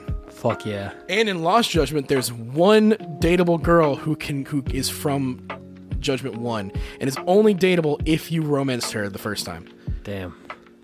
I think I'm gonna have to clutch it for Like a Dragon because I want Ichiban to be happy. So Like a Dragon runs the same gambit as Persona. Pick one and you're set. You get multiple, man, fuck you when that day comes. Does it have the thing like Persona 4 where They you can will all gang up on you and beat the shit out of you. But can you like get to the point where it's like, okay, we're at the max link, but we're just friends? I don't remember because I didn't romance anyone else. I just kind of stopped at a point where I'm like, I don't want to test it. Okay, let me ask you this then. Did it give you any combat advantages to do the dating? Not for who I romanced because she's not in combat. Okay, then I'm gonna. Well, shit. So in the game, it's like Persona where you have the group. Right. And in Yakuza, there's only 2 girls who you can bring into combat with. The rest are people you meet in the story. Ironically, some of them are voiced by the Persona 5 girls. Makoto runs a job searching place. On runs a community college thing where you can get your degree, and that's how you romance her. You have to get your degree first. Damn. Yeah. So I was like, damn. All right, cool. I didn't get her. And then they have another girl who runs like where you can craft your shit, and she's voiced by the woman who voices Ashley in Mass Effect. So I was like, we got another one, baby. Let's go. Every romance option is someone that I have like heard in other games before. And then one of the girls is literally just voiced by Morgana's voice actress. Oh, that's so couldn't do that. Part of me is like, oh, this is sweet, but then I'm also like, hey, yo, I need you to change voice actors. Like, I can't. I remember hearing in that review that Judgment was like the first one in a while to get an actual English dub, and that it was good. Mm-hmm. So I'm considering maybe doing that, but also I would say do Judgment in dub, but then when you go to Like a Dragon, do it in sub. Yeah, I think that's a good idea. Even though Like a Dragon's dub is fire, and they change jokes depending on the language. In the English, I like it when they do that. In the English dub versions, there's a moment where it happens in all the Yakuza games where a guy comes in and speaks English, and your character goes, "Huh, they're speaking English," right? That's happened to me a couple times in 3 now. In Like a Dragon, Ichiban will go, "Oh, this guy's speaking English," and then they edited it for the English one where he turns towards the camera and just smiles. And you're like, God dang it. I love that. And there's a very clear version of English and Japanese English, because the guy who comes to tell the guy where the bathroom is, he goes, "Over there, go to right, next to drugstore." And then he turns to Ichiban, "So that's how you speak English." And it's so good that I feel like it only works in the dub. Yeah. Other than that, it's just they're trying to speak English, which is still funny. But and it works with Ichiban. Dude, oh my gosh. So Ichiban's whole thing, like, I played it all in English. I still loved it. But I definitely would say if you're more connected to the Japanese style of Yakuza, pick the Japanese. I'll have to see, because at this point... certain characters do show back up. Okay. And it is jarring to hear, but they did bring anyone who was an English dub for Yakuza, they did bring some of the ones from the PS1 game back. Okay, because my thing is, like, if I've been playing a game, like Persona is a good example of this, because I played 3 and 4, and then I was like, yeah, that's just Igor's voice, and then as soon as I heard him in 5, I was like, that's not Igor, and I was right. You were right, but also it's because the voice actor died. Yeah. But they did it really. This was the one game where changing his voice actor worked, because it's not Igor. And I feel like that's gonna happen to me if I played like Yakuza Like a Dragon or the next one. I'm pretty sure I told you this, but Majima appears in Like a Dragon. That's what I was saying. And, like if Majima shows up, I'm gonna be like, that's not Majima. The thing is, it's a good damn job because it's Matt Mercer doing it. Oh shit. And he does a phenomenal job, actually. Where it's like, it's got that craziness and he hits some of those high notes, but for the most part, it's at this like unhinged, like, oh, okay, cool. If I want to hear him hit the Kiryu-chan. I don't think he says it. Damn it. Mostly, I'll have to go on fucking that is one thing. Cameo and have him say you do see at some point, you do see Kiryu in Like a Dragon, because of course you do. He's the main character. He's the main guy. He's the main character of the world. They got the English dub guy from Yakuza 1 back to do the dub again. I'm gonna have to look up some dub voices for Kiryu. I'm gonna show you that shit after this podcast because it is wild. Because that's the one thing that I have qualms about. Like, I know Kiryu's voice, and if it's not like spot on, then I'm not gonna like it. He's like this. He's like, I'm a cool action guy. That's his English voice actor. I don't like it. Yeah, no, I don't like it either. But I thought it was really cool that they brought him back to do it. I'm like, that's really cool. You didn't just like recast. You're like, hey, they at least offered. Did they at least give him like some better direction? Oh yeah. No, it's way better directed because the English dub in these games are like stellar. Because they for Like a Dragon specifically, it's re-lip synced. Judgment doesn't re-lip sync it, so that is a bit annoying. But I've played Japanese games all my life, so that's it doesn't bother pretty me. incredible that they redid the actual like models for that. Yeah, Judgment doesn't do this. So it is strictly just an English dub over whatever they had. I think I might play that one in English just because I want it to be like Ace Attorney. So my thing with it is that the English dub guy. So in Japan, the facial capture is also the actor. Because that was the whole point of this game. Is they're like, look, we got this famous Japanese actor. It's the Kuzei Awano and Shimano thing. Pretty much, yeah. Or Shibusawa is what I mean. I always say Shimano when I mean Shibusawa. Shibusawa was goated. Yeah. That final fight, holy shit. Twin Dragon is one that I have on a playlist every time, and when it pops up, that just little intro guitar part, I'm like, oh. I have this version that I found on YouTube that is from the cutscene, so it starts with just the violin. I know exactly what you're talking about. And it cuts the voices. That's the one that I listen to. So the one that mine doesn't cut the voices. It has the voices, but the one with Kuzei that I found does cut the voices. So it's the intro in the long tunnel, the sewer tunnel. And that one is, the build-up is so good. I'll show you the Shibusawa one because it plays the cutscene out normally, but without the voices. And then when they headbutt and it zooms out and it says... It stops at the, like, Shibusawa. It stops there, and then it just plays the rest of the song. Dude, Yakuza, like, those dynamic intros are fucking awesome. Yeah. Because every time, it always, like, lands. And you're just like, oh, it gets you so hype. That's the number one thing I want for Christmas is the Yakuza 0 vinyl. That would be fire. I'm trying to get you a vinyl of something. I'm not going to say yet, but it's for Christmas if I can fucking get a hold of one. But I found this website that has been invaluable to me. I couldn't find the Pacific Breeze records, the city pop ones that I like. And then... this one like vinyl distributor out of Brooklyn had them in stock and at retail price. Nice. And Amazon, they're like $100 a piece. And I'm like, fuck that. I'm going to these guys from now on. And they take PayPal, so you can do the pay in 4 thing, which is my saving grace on everything I buy. I need to get a PayPal. I don't have one yet, so I need to get one. It's really good if you want to buy like collector's editions that you think are going to go out of stock. Mm-hmm. Because it's literally, you pay 1/4 of the price every 2 weeks. So it's like every paycheck, drop. Amazon's starting to let me do that since I have the Amazon credit card, so I can do that on the credit card. And I've started to do that. I did it with Matt's gift because, not saying on the podcast in case he listens, but those things are expensive for what they bought. Yeah. They really are. And I was like, but then I saw, pay it, and it's like $16 every like month, and I was like, that's fair. Yeah, I'll do that. Yours were a lot cheaper, but thankfully it's just because they were on holiday sale. Hell so yeah. I got the 2 for you, the big ass thing for Matt, and I have one more that I'm trying to get you, but fucking can't find one. I still have no idea what I'm gonna get you guys. I'm gonna have to get Bleach Box at 3. Sorry, what's up? I don't know if that's in my price range. No, not at all. No, fucking, I don't really care. Like, my thing, like, at this point, I've gotten to the age where, like, I don't care about gifts myself. It's more so just the thought. I'll make sure it's something good at least. Yeah.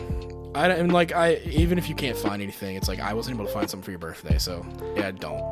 Like, it is what it is. I understand life gets in the way sometimes. The nice thing is, at least Matt won't be back until, like, New Year's, so I have extra time. Yeah. I mean, yeah, I think we'll probably just do our own, like, whenever we come in to do the podcast next time with everybody. I don't know if we'll do it, because if he's not going to be back by New Year's, we're probably not doing it next week, right? Probably not. He texted me yesterday, and he was like, hey, I got you a TV mount for Christmas. Don't buy one. And I was like, yay! So I'm looking forward to that. I need to go check our fucking mail. I haven't checked the mail in the last, like, 3 days, or the package box. Yeah, we probably should do that after the podcast.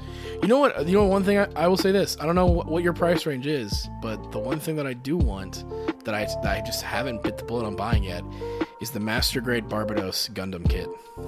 I'll look into it. The last I checked, it was $86. Yeah, that's way above what I'm willing to pay right now. Yeah. But the thing is, the reason I don't buy it is because it at one point dropped really low, and then has since then been consistently 86 or 97. It just keeps flip-flopping between those two. And I bet it's Gundam Evolution. I bet it's Gundam Evolution that's doing that. All these fucking Barbatos mains. It's the edgy one. Like, I'm gonna be honest with you. My favorite character is Shadow the Hedgehog. I fucking love Virgil. Like, come on. Yeah. I love the edgy sword boys. And then you give me a Gundam that does that? Fuck you. It gets a katana in space. Are you kidding me? True. Barbados is sick as fuck. And for being a Gundam that is only, like, physical, like, it's not like one that you can stay back and, like, shoot. Like, that, like, seeing the fights in that anime was amazing, because they're like, usually we just have a bunch of beam, like laser beams. Yeah. Barbados has to get next to you and beat the shit out of you with its giant mace. And I'm like, this is really cool. And seeing Mitsuki doing all the shit inside that Gundam with his fucking little metal spine thing. Iron Blood is really good. If you like Gundam, go watch it. Okay, I think I know what I'm getting you for Christmas. Hell yeah. I just found something. You just found something and went, ooh. Yep. What is it? I'll give you a hint. It's closely related to two things you already have. Sick. You know what I almost bought the other day? What's that? Just because I found one on eBay for a decent price. The Final Fantasy VII PSP. Oh, dude. I was this close to saying, fuck it, I'll go into credit card debt for this shit. I had the Kingdom Hearts one. Yeah, the Birth by Sleep one.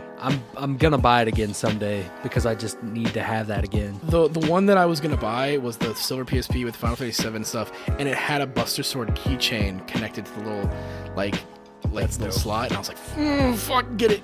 Matt, he keeps refining his old one, and it's the red God of War. Is it the red Star Wars one? I think it was God of War. Either way, it's red, and it's fucking sick. Dude, the PSP was just a solid system. I got, for Christmas one year, someone traded in a blue Vita, like a Model 2 Vita at GameStop.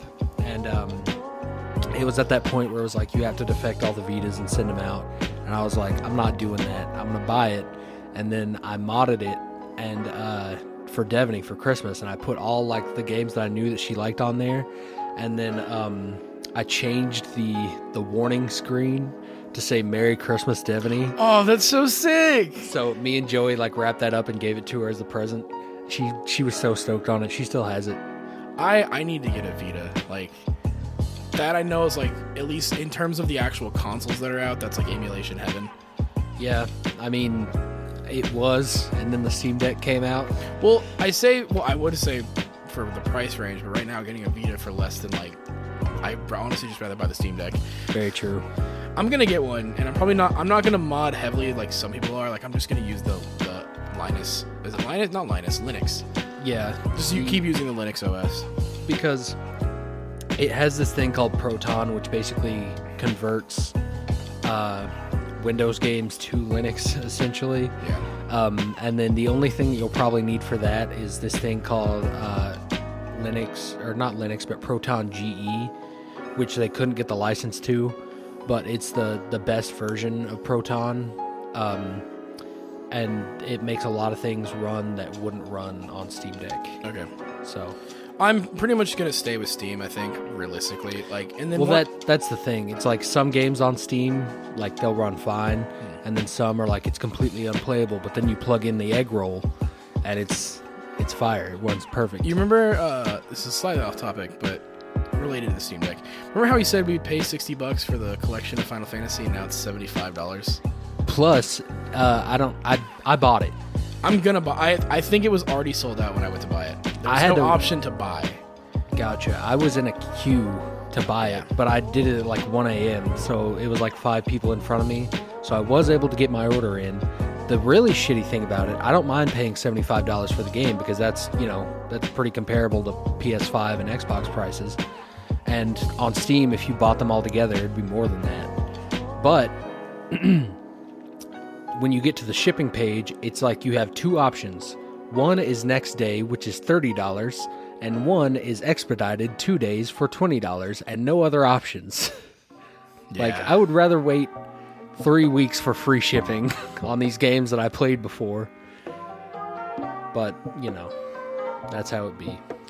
I mean, I'm gonna get it at some point, even if it's not physical, digital, because like having all those portably, like I know you got the Steam Deck, so like you have that option, but like for me, I don't know what it is, but like the Switch is just the perfect size that like I love playing retro games on it, and yeah, having the pixel remasters there. I totally agree. Like, if the Switch was more easily moddable right now, I would have several Switches with a shitload of like GameCube and stuff on it because it's perfect for that. Yeah. But Nintendo keeps doing such weird stuff with the architecture. I mean, my thing is I understand the idea of a system that is still ongoing and them not wanting you to mod it. That's fine. Like it's their current model. They don't want people to hack that. But fuck you, like with you hacking my 3DS, it's like you're taking everything away. Yeah, exactly. Like I don't know if you saw it on mine, but I have Fire Emblem Awakening. I have Kid Icarus downloaded. Yep. And it's the fact that like if you shut the system down, like I can re-download games, right? Or is it like fuck you? That whole system is just You can shut down? re-download them from the eShop, but That's it. That's it. And Yeah, we so- don't know how long that will last either. And that's kind of my problem is like Fire Emblem, like I don't have Awakening physically. I have it digitally and I have a case on my shelf because I like keeping the cases. Yeah. But that's it. And so now if I ever want to go back and play Awakening, I now have to either keep the thing on the system. God forbid my shit goes wrong, everything gets deleted. Now I'm out of a game I paid for, so fuck you, I'm gonna emulate it. Yeah, I and paid for it. with 3DS specifically, that has become a big concern within the last year with it closing down and everything. But that really just means you need to mod it at this point, because there are online repositories for games that you won't be able to buy, and the cartridges you will never find because Yeah, because fuck you, those cartridges are starting to get super expensive. and on some of them they don't work anymore. Persona Q is one of them. If you bought one of the first print runs of that game, it just doesn't work after like 5 years, and that's happening to a lot of people right now. Q1 or Q2? Q1. Q2 is fine. It doesn't have that same architecture they built it with. Those are available like to download ROMs, right? For it, probably. Yeah, because people just like have been able to rip from cartridges. So like on mine, I have the Fates Collector's Edition cartridge, which has both versions and the other one. Oh, you do? Yeah, Okay, can you put that on my shit too? sure. Yeah, because I don't think I have or no, I do have Revelations bought, but I didn't know where to go to fucking re-download it, and so I think I lost it because it's not showing up. So I'm like, fuck. So or I bought it through the cartridge, like when I had one of them in my. Oh yeah, that's So a it's thing. like only available through that version of the game or whatever. So I'm like, god dang it. So yeah, I'd rather have just the special edition cart, like file that just has all 3 of them. Yeah, that was one of the ones that I prioritized. That Castlevania I showed you, Ocarina of Time. That'll be fun to play again because like I think that is probably one of the best remakes of a game. I agree. I think it's the best remake that Zelda has done. Maybe besides. I mean that and Majora's Mask, like being side by side, really. I work think really well. Ocarina of Time and Link's Awakening are top 2 for me. Link's Awakening is really good. It took me a while to get used to the art style, but when I did, I was like, this game's just great. You know, the one that nobody ever talks about, what's it called? The one on the 3DS. Link, Link Between Worlds. Nobody ever talks Sorry, about Burns. that one outside of like lore videos where they talk about Lorule and Hilda. Other than That was a great game. yeah, I mean, I had fun with it, but like no one ever brings it up as being like their favorite Zelda. I can see why. I think it's a really fun adventure, but I'm gonna be honest, kind of forgettable. Yeah, Like, honestly. like the only thing that's memorable is Hilda and Lorule, and then everything else you're like, okay, it's just another 2D Zelda game. But this time you can be a graffiti. Would love to see that revisited in Breath of the Wild 2, the whole Lorule thing. I think whatever Tears of the Kingdom decides to do, I just want the final boss fight with Ganon to be not a huge monster fight. I want it to be Ganondorf. I want the one-on-one. Like that shit is Like the Demise fight. Not even the Demise fight. The fucking Twilight Princess fight, where it literally he's just like fuck it, sword, and you guys have a fucking like the fucking clashes when you're like holding it, and you have to like fucking tap A or like swing harder, like whatever on the Wii. That shit was the hypest final boss fight ever. Because the way it goes is the fucking bull, and then the horse ride, and then he just says, "Nah, fuck it, you and me." And like that's so much cooler. Speaking of which, Same with Wind Waker doing that too, where at the end he's like, "All right, let's fight." and then Link stabs him in the forehead. What a What a dark end to a bright and colorful game. Yeah, that's the thing is like that game you think, oh, it's bright, cheery, whatever, and then just shink right on his head, and you're like, oh god. Yeah, he just killed a man. What time are we at? 139. Okay, we can go a little bit more. Yeah. The last thing that I want to talk about, remember the retro game that we talked about that got shot down by Nintendo where you were going to play as Sheik? Oh yeah. Another employee that has left the company has been talking more about things that they pitched that Nintendo shot down. That's where Retro's been. I have been theorizing about this for a while, but I kept saying Retro hasn't put out a game since Donkey Kong Country because they keep making pitches to Nintendo that get shot down after they've worked on them for so long. And that is actually what's been happening. They pitched another Zelda game where you were going to play as the last male Gerudo, and it was going to be a prequel to everything, and Zelda and Link were the villains. Fuck, that's so cool. Yeah. I've actually been so interested in that lore of like it's an all-woman species, but then the one male who gets born every 100 years or whatever, just due to the thing, has to be the leader. And even though it's really whatever that fucking word is, a society. Matriarchal. Yeah, even though it's not society, it's like, oh, but this is the way this world works. When a male is born, that's like such a fucking wild thing for them. Yep. And obviously it's a dude raised by these Gerudo women, so it shouldn't be bad. Then you see Ganondorf. Yeah. So I wonder if like there's a way they could make like, because obviously Demise is a thing, but like imagine like the game being like the male Gerudo, who you can name because fuck it, that's an RPG. Yeah. Is struggling with the fact that they are like the ancestor of Ganondorf, and like there's a slow thing of the poison seeping in his brain, of like no, and like there's a morality system in the Zelda game. That'd be so fire. God, dude, like Retro, it's weird because they're obviously working on Metroid Prime. Yeah. And that's been their biggest thing where they had to restart. They definitely. Where the fuck is that game, dude? I don't know, man. That's the thing. I've now become the point when I think Nintendo's doing this really well, where they typically don't announce games unless they're ready, with the exception being Zelda. That's the one that always gets announced early because they need that hype announcement, and so Zelda's the easy hype maker. Even though they're like, we got time.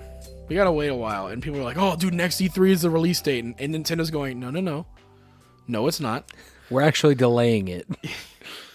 I'm glad it's finally got a date, but I don't trust dates anymore. So yeah, we'll see.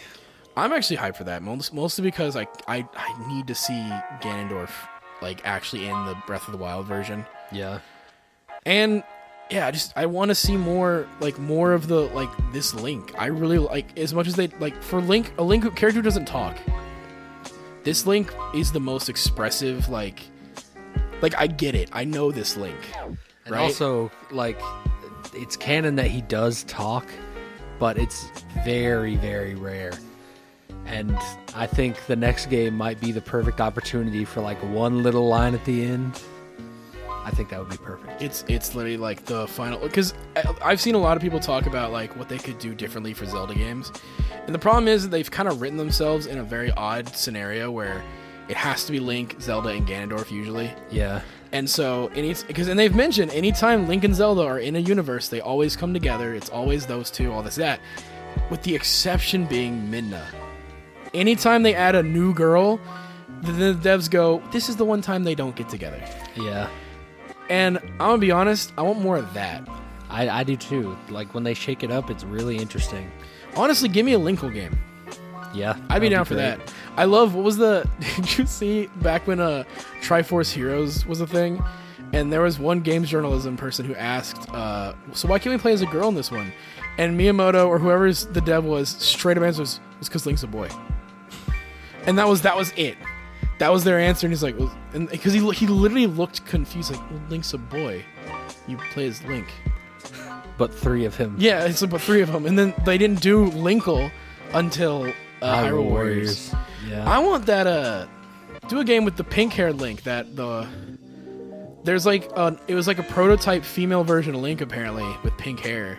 I remember there was one Japanese game magazine that used to do their own art, and they perceived Link as a girl, and it's basically just Linkle, but like in that old NES style. If I can find those pictures, I'll send them to you because they're really cool.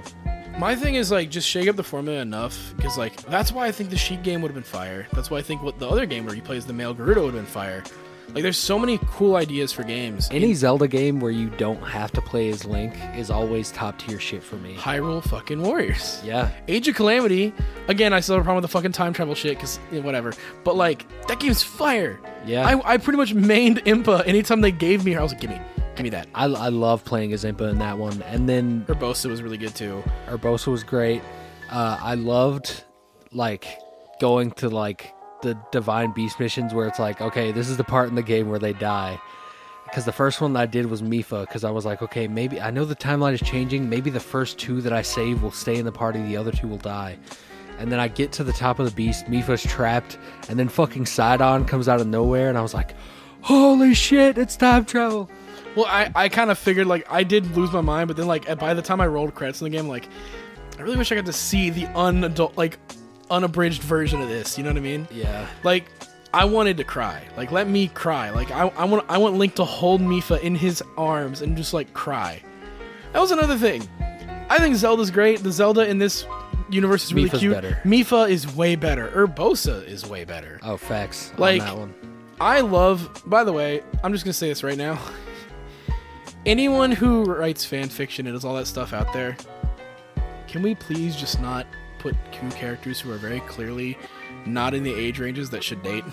Yeah. Like, I get it. It's a fantasy world, but, like, bro, Urbosa's like 30-something, and Zelda is like 16. It does no good telling these people that. They're going to do it anyway. I know, but still. Like, to me, it was always weird when people were like, Urbosa and Zelda, and I'm like, she's like... literally 17. Like, well, she turns 17, but during the previous, like, the flashback, she's 16. Yep. So it's weirder. But now she's 116, dude. Well, yeah, that's the thing. Is like, now it's like, it makes sense, right? Because it's like, okay.